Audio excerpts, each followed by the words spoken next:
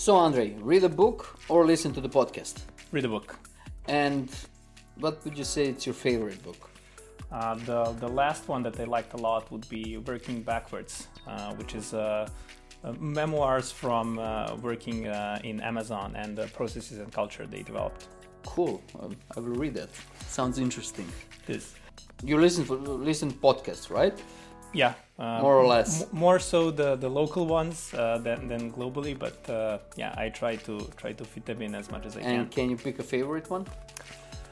Please, you can say chair, of course. Yeah, yeah. Let's not. If we can pick some other than that, obviously Cool. a top contender. But I don't know. I like the news podcast, which is the local Serbian one, for the sort of cool down period instead of focusing all the time on work. You can choose one word and say what is most important trait in business. Learning, I would say that would be it. And again, one word. What is your biggest motivation? Learning. Steve Jobs or Bill Gates? Bill Gates, I would say. Brian Armstrong or Vitalik Buterin? I have to go with Vitalik here. Overtime versus working on weekend? Why not both? You're still young, so yeah. I can imagine. And easy question for you, if you want to invest, real estate, stock exchange or crypto? Tenderly. Cool.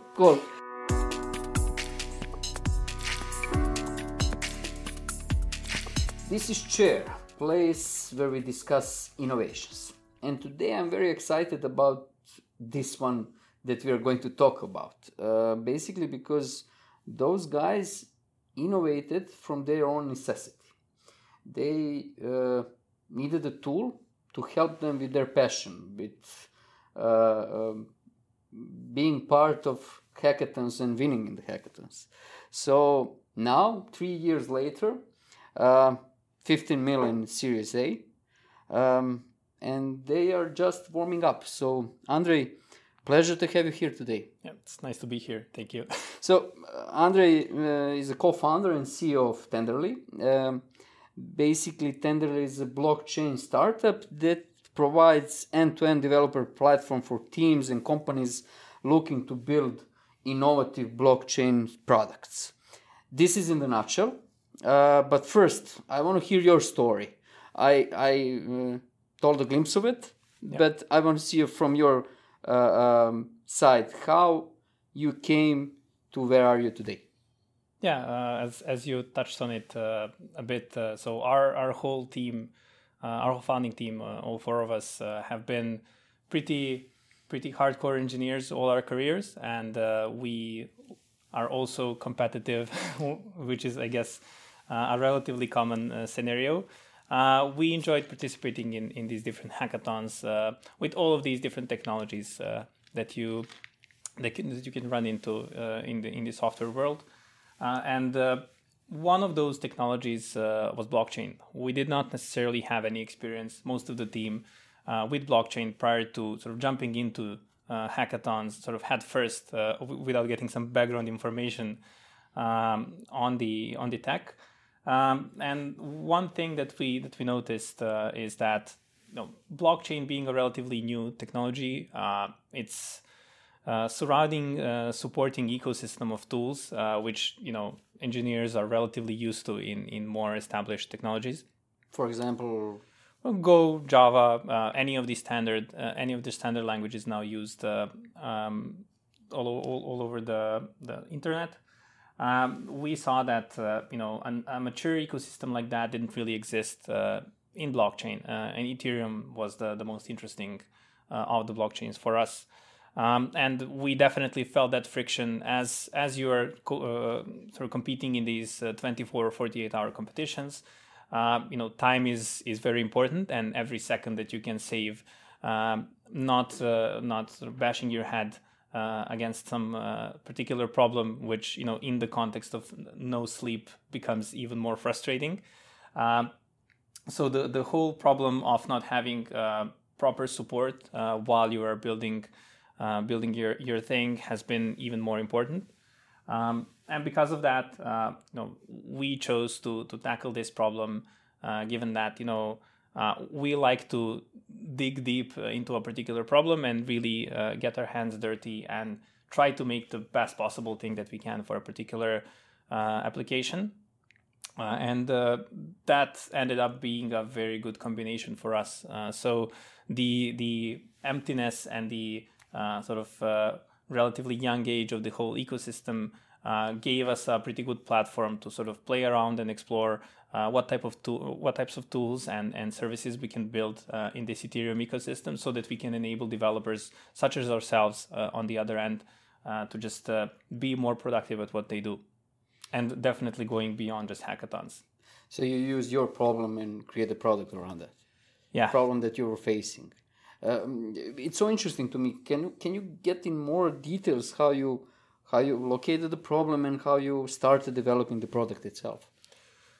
Well, yeah, the product was pretty self-evident. So we started working, coding using blockchain technology and sort of building products around that. And it was immediately obvious that, things could be better. We saw from the sort of cloud world, which is sort of where we grew up, that, really having tier one premium support from your tools is something that should be everyday practice nowadays. And that was the problem. The solution is a bit more tricky, I guess, to find. But if you have a problem defined well enough, it's easy enough to start working iteratively, and then sort of going a bit into the development of the whole product.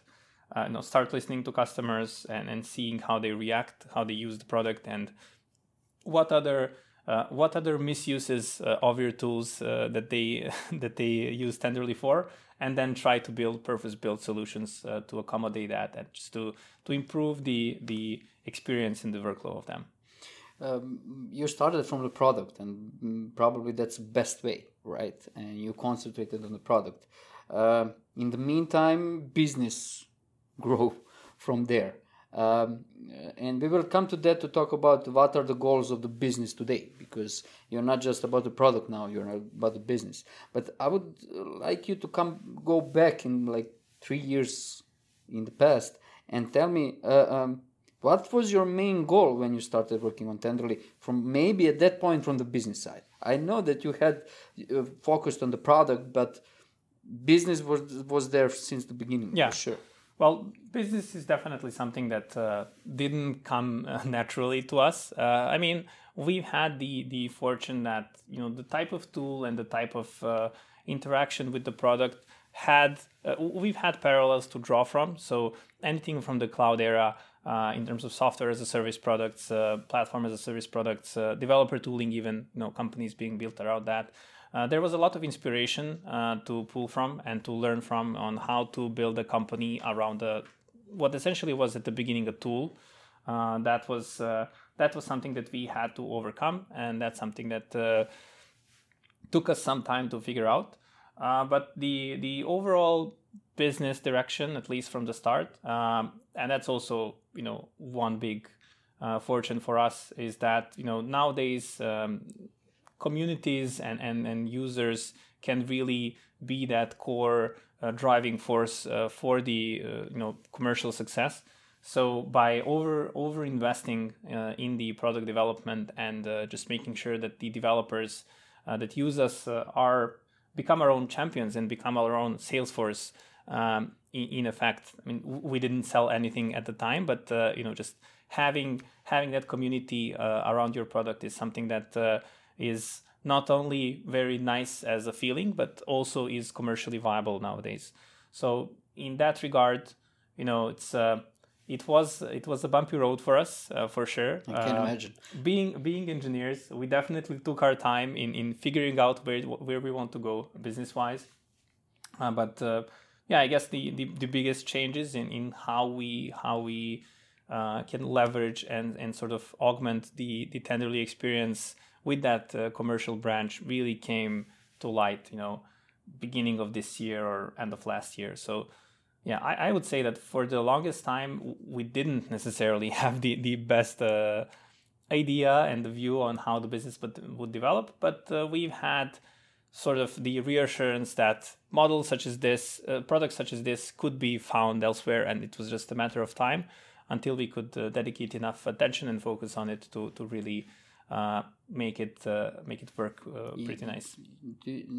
I'm sure that you've been in a situation to need to pivot, product-wise and business-wise. Yeah, business-wise, yes. Although, at that point, I wouldn't necessarily call it a pivot if you didn't have a solid understanding of where you want to go in the first place. It's more of an exploration. It's right? more of an exploration than it is a pivot. And then product-wise, we also had the good fortune of not having to pivot. It was more, I would describe it more of as expansion of ambitions and expansion of the capabilities that the platform had to offer. Because our journey product-wise has been first an open source tool, which was just a proof of concept for us. Then a software as a service type solution for monitoring your smart contracts primarily. And then finally, as we have built more presence and the product matured and the way we built things allowed us to do that, we moved even further out and becoming that true platform for developers that they can leverage for their entire development workflow and all of their development needs. That was the last sort of step, which again isn't necessarily a pivot because we're still doing the same thing that we did initially. We're just doing a lot more next to that. So while we still on this subject, can you touch base a bit? You mentioned community, and I want you to elaborate on how you are acquiring customers. Yeah, well, for us that has been a relatively straightforward process. We didn't necessarily try to acquire them. We tried more to if you build it, they will come, right? We try more to treat them as friends and as somebody that we can sort of offer a helping hand. And that for us caused the best possible results in terms of just making sure that we have customers who are really in love with the product and who have whom we have trust in that regard, that they are willing then to advocate for the product much more than we do. So yeah, in some way, the customers end up being much better at sort of selling the product and converting other people to try it out. And in terms of what had the best results for us, it has always been the process of running into somebody for the first time, just making sure that we help them in any way that they might be looking to sort of get value out of Tenderly, without being pushy or anything of that sort. And then as we built this relationship with them, we either engage with their teammates as well, or we just establish this sort of form of trust between each other. And at that point, we have them. They are the ones that are doing the outreach to their network and so on. So the best marketing strategies we've had actually were when the blockchain space being pretty risk prone. There are often sort of security vulnerabilities and hacks in the space. And really the best strategy for us to acquire customers has been when some of these hacks happen and somebody from the community who is a pretty good at the security part of their job does an audit of the whole situation and uses Tenderly in the process to explain what happened better. We've seen that to be the best possible sort of spreading agent, although it is sort of the most costly in total, although not to us. So yeah, that's usually how we approach it. We just try to be helpful. We try to build a relationship, and that helps us both on making sure that they make the full use of Tenderly entering the sort of commercial side of things, and then on the other hand, at the same time, to still be the champions of the product and to still spread the word by themselves. I would say you're selling it with honesty, right? Yeah, yes, that would be the whole theme here. Cool. Before we continue with, I want to know how you guys innovate and product and all those. That's very interesting for me. But I would like to ask about Series A, and of course that was a big changer for you guys. And how was that at the beginning when you started it? And how you're seeing it now from your shoes? It's like 5 months later since you closed that round. Yeah, I stopped keeping count, but yeah, the Series A that happened sort of mid-year wasn't really the only thing that happened for us this year in terms of this whole new direction for the company. So we did our seed round with Point9 as well, beginning of the year. So if you look at sort of the before and after pictures, at the start of the year, there were 7 of us and we were still bootstrapping from the basically, pulling ourselves just to sort of build stuff with the limited resources that we've had. And then, fast forward to right now, where we not only do have the capital from both rounds to sort of fuel this growth, but the product itself managed to mature, the team itself managed to mature. So the overall shift has been an incredible one. So if anybody asked me in January, what did I expect out of this year? The situation in which we're right now wouldn't be that for sure, even in the most optimistic scenario. So it really has been a transformational experience for us.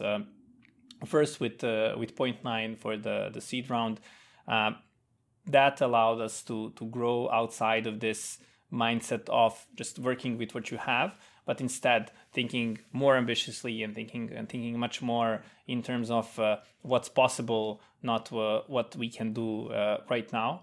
And then we managed to sort of make quick work with the Point9 as partners at that point, and then relatively quickly, it's definitely very quick to us.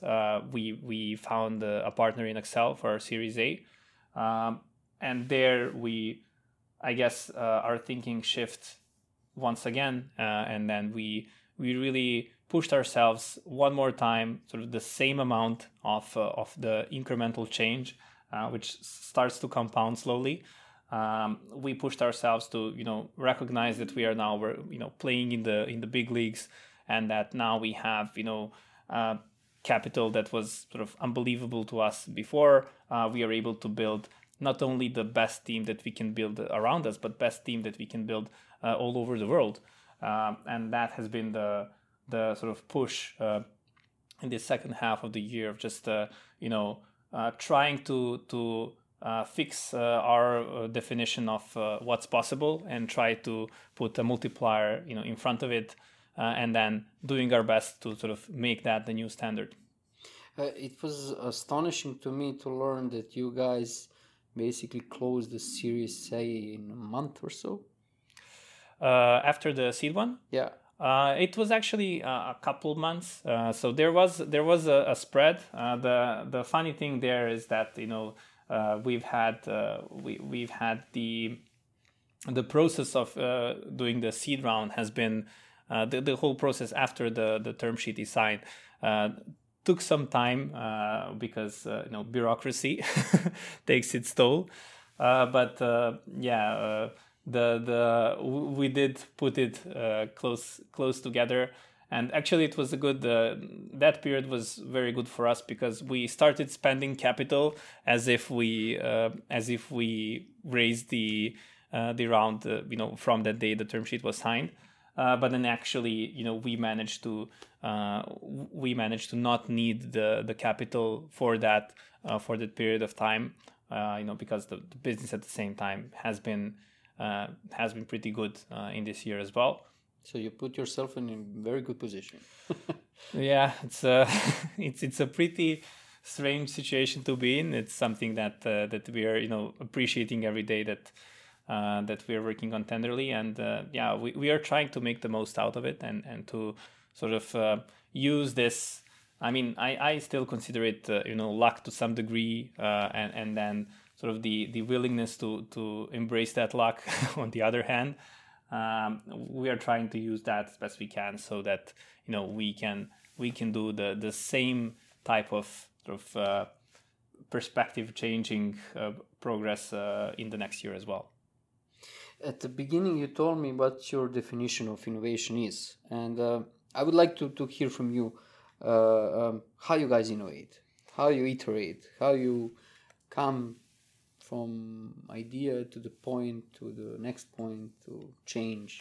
Yeah, I guess there's two main ways in which we do it. The more obvious one and then more risky to fail would be sort of building stuff based on our own instincts, because at the end of the day, and that's a very good thing for us as well, is we are our own customers in a way, and we have a pretty good understanding of what are the things that are challenging in the current ecosystem, what are the things that can bring the most change. So we use that in the beginning just to shape the product, to make sure that we have something to work with and that we have something to offer to the world. And then on the other hand, and I think that is sort of the predominant factor right now in terms of how we think about product building in general, and that might be called just a customer-driven innovation. It's a customer-obsessed mindset. Anything along those lines is we really try to put our ears to the ground and to see what people are saying, what do they need. What do they need in terms of their experiences, how we can improve that. We take any feedback possible from them, warranted or not, useful or not. We like to hear it all. We don't have a traditional support team. Our support team is all the engineers, everybody in the company is engaged with the customers, and that's what we found has been incredibly useful for us over the years. Because you have, as long as you have sort of your mirror on the other end, and as long as you treat them with respect and sort of with that curiosity and that openness to learn something from them, you end up, getting a lot of useful information that otherwise you wouldn't necessarily have. And that has been the biggest, most consistent way of generating good ideas for us. And at that point, it comes to prioritization and what we can do with a fixed amount of hands, which is something that we are constantly trying to improve and just make sure that we can work on more stuff and more important stuff with every new push. And you mentioned riskier way. I'm sure that you had some examples of how you succeeded with innovation and what was produced, but I'm sure there were some fails and failures. And can you give me those two examples? One great one, and one how you failed in a. Yeah, so I guess the fail one came first to mind. I think that's for sure. So one of the bigger flops that we've had in terms of the product offering has actually been, funny enough, analytics, which feels like a core part of a monitoring platform. That's something that we have built and never really saw the same type of takeoff that we did with some other tools. So in that way, that was our biggest fail, and that's for example driven by that riskier way of innovation, something that we felt would be needed and something that we wanted to build and bring to the space. And probably invested a lot of time because it can be with the number of people, definitely it was impactful. So.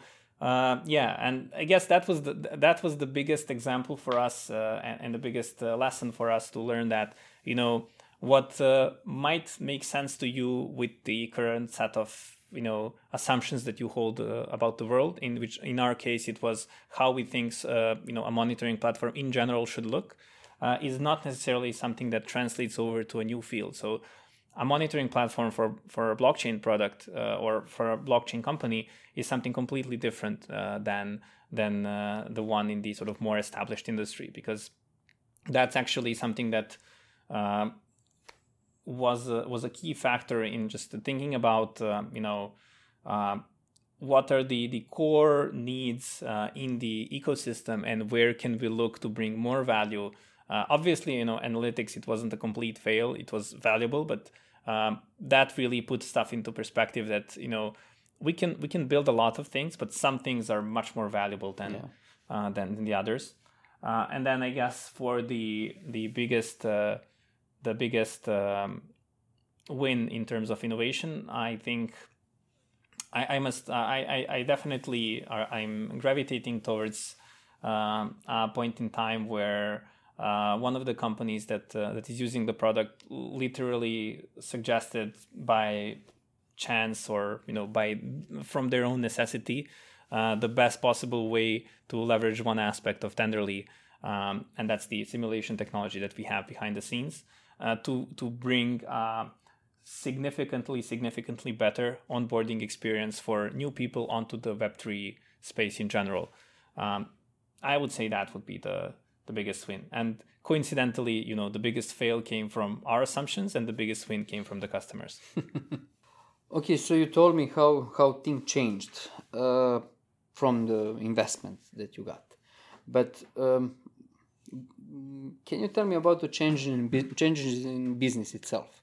Because not that long ago, there were 4 or 5 of you guys, 7 at one point. 7, yeah. And now it's 30 something.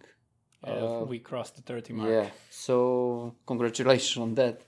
But tell me, difference of the problem and challenges that you tackled then and that you tackle now. Yeah, well, challenges at the beginning were primarily technology oriented, problem oriented, survival oriented. Now we shifted, looking at more company building side of things. I guess are the primary focus right now. So growing very quickly for our standards.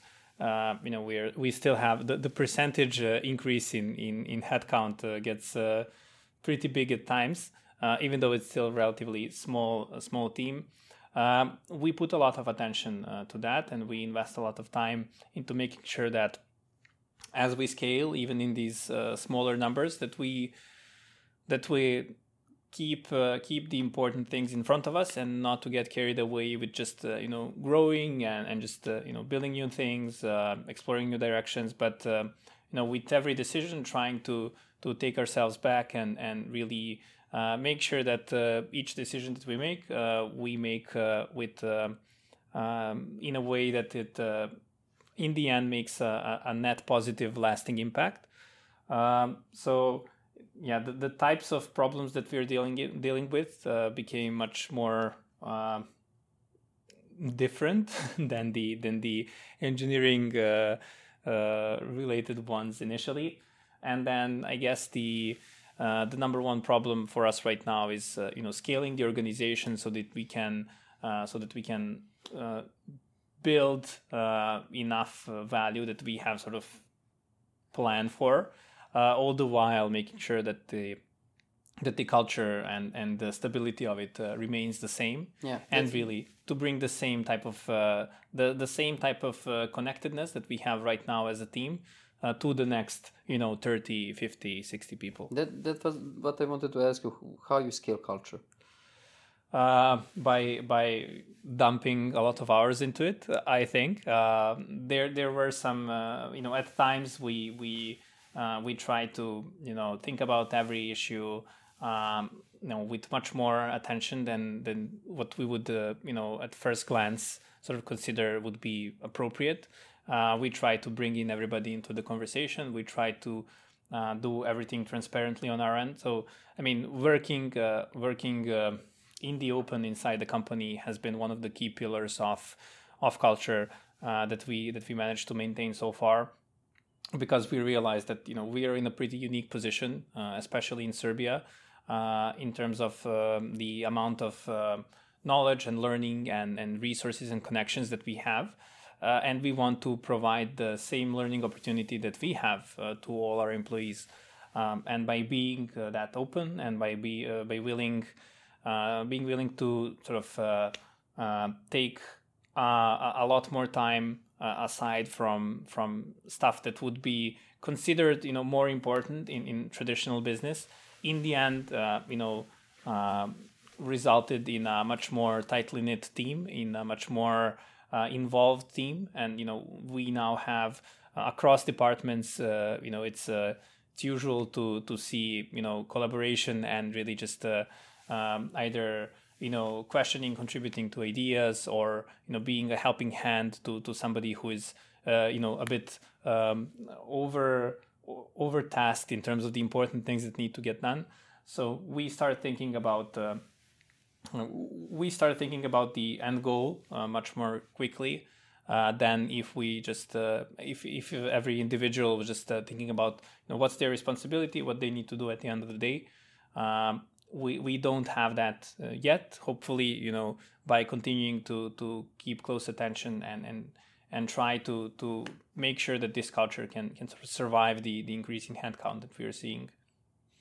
I want to continue with the future, and we are talking about the blockchain, and because of different initiatives, different usage, especially now lately with the buzz around the NFTs and so on. Of course, crypto, it's starting to become mainstream, right? Getting there. But putting that on the side, from your perspective, from your experience, what would you say is the future of blockchain? Yeah. Where is it going? So we entered the space from the technology perspective, and that's where we have the clearest vision of what it could potentially become in the end. Obviously, there are a lot of hurdles along the way, and a lot of these hype cycles, bring with them a great number of a lot of attention to the space, but at the same time are sort of stress testing how tightly knit and how stable the community actually is. But for us, long term, we see blockchain as the next fundamental sort of protocol or technology of the internet, just as the sort of original internet sort of built itself over time. We see a blockchain to be a very, very good opportunity to add on to that, and that probably goes against the sort of Web 2, Web 3 definitions that are flying around. We have a much more, let's say, compounding view of the future than two alternatives battling which one will prevail. So in that sense, we see that the future of blockchain, future of Web3 is, getting rid of the old versus new nomenclature, and making sure that we focus on not replacing the banks, not replacing everything that existed in the old world, but making sure that we can get to a more to a fairer, more productive, more valuable internet, by doing these incremental changes in the behavior, in the way software is built. That's how we see the future can play out, and our role there is to just do the best we can to provide the technology to the people who will be able to make that change. And do you have at this point end goal? So end goal. So for us, of course. So for us to succeed, we are very, very, very tied to the technology itself. So our main goal, and that's very good. Again, there are a lot of happy coincidences on this journey, but there is that saying that luck is when opportunity meets readiness, right? Yeah. So one of the coincidences is that the success of the blockchain technology and the adoption in the sort of internet landscape is why we started doing this in the first place. that also correlates to the success of Tenderly. So we see Tenderly as potentially being being synonymous to blockchain technology itself, just as cloud computing has AWS and Google Cloud, just as machine learning has TensorFlow. We want to be that partner, that component that makes the technology truly useful and truly applicable in a wide variety of applications. So at the end, I'm not sure is it Tenderly because you guys are Tender, or is there any other idea behind that? Yeah, Tenderly was the name. The actual process for coming up with the name for Tenderly as it is right now is in these previous hackathons, Tenderly was initially a platform for holding anonymized tenders, public procurement, and that's why it's called Tenderly. It was very original at the time. And then for the blockchain stuff, we managed to come to a decision that let's just call it Tenderly until we think of a better name. And as you can probably guess, we never got around to thinking of a better name. But now maybe that's a good. Yeah, it's a good coincidence that that you didn't have time to think about the name. No, we lacked imagination as well.